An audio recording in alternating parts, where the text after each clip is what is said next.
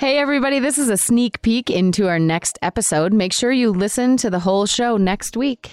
Thanks. We are three friends exploring connection, from the coffee shop to the podcast studio. I'm Amy. I'm Anna. I'm Aaron.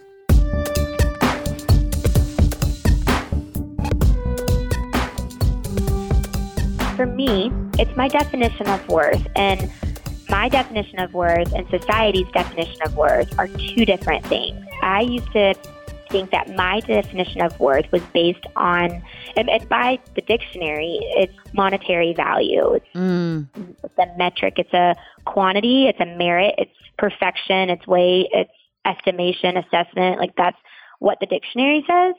And for me, I had to define what worth was and where I was finding it in. And I knew that I couldn't find it in my financial success, because that is an ebb and flow of different, like, it's a roller coaster, right? Financial. Yes. Relationships couldn't be found in relationships, because that's also ups and downs. I think that when we start to find our worth in the things that fluctuate, we'll find ourselves fluctuating.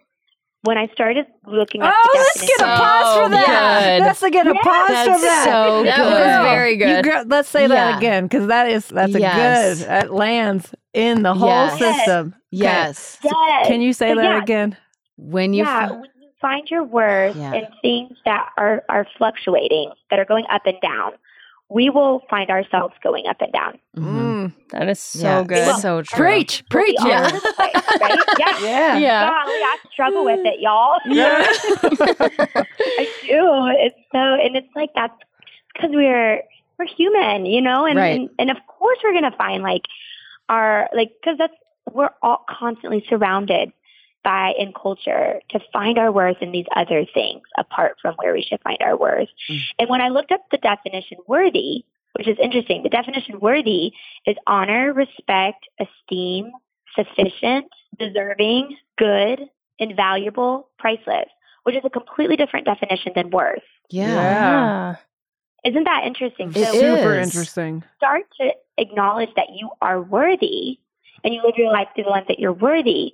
You live your life through the lens of respecting yourself and seeing where you find your esteem, and knowing that you are sufficient in who you are created as, and you know you're invaluable, and you live your life through that space of being invaluable and priceless and cherished and special.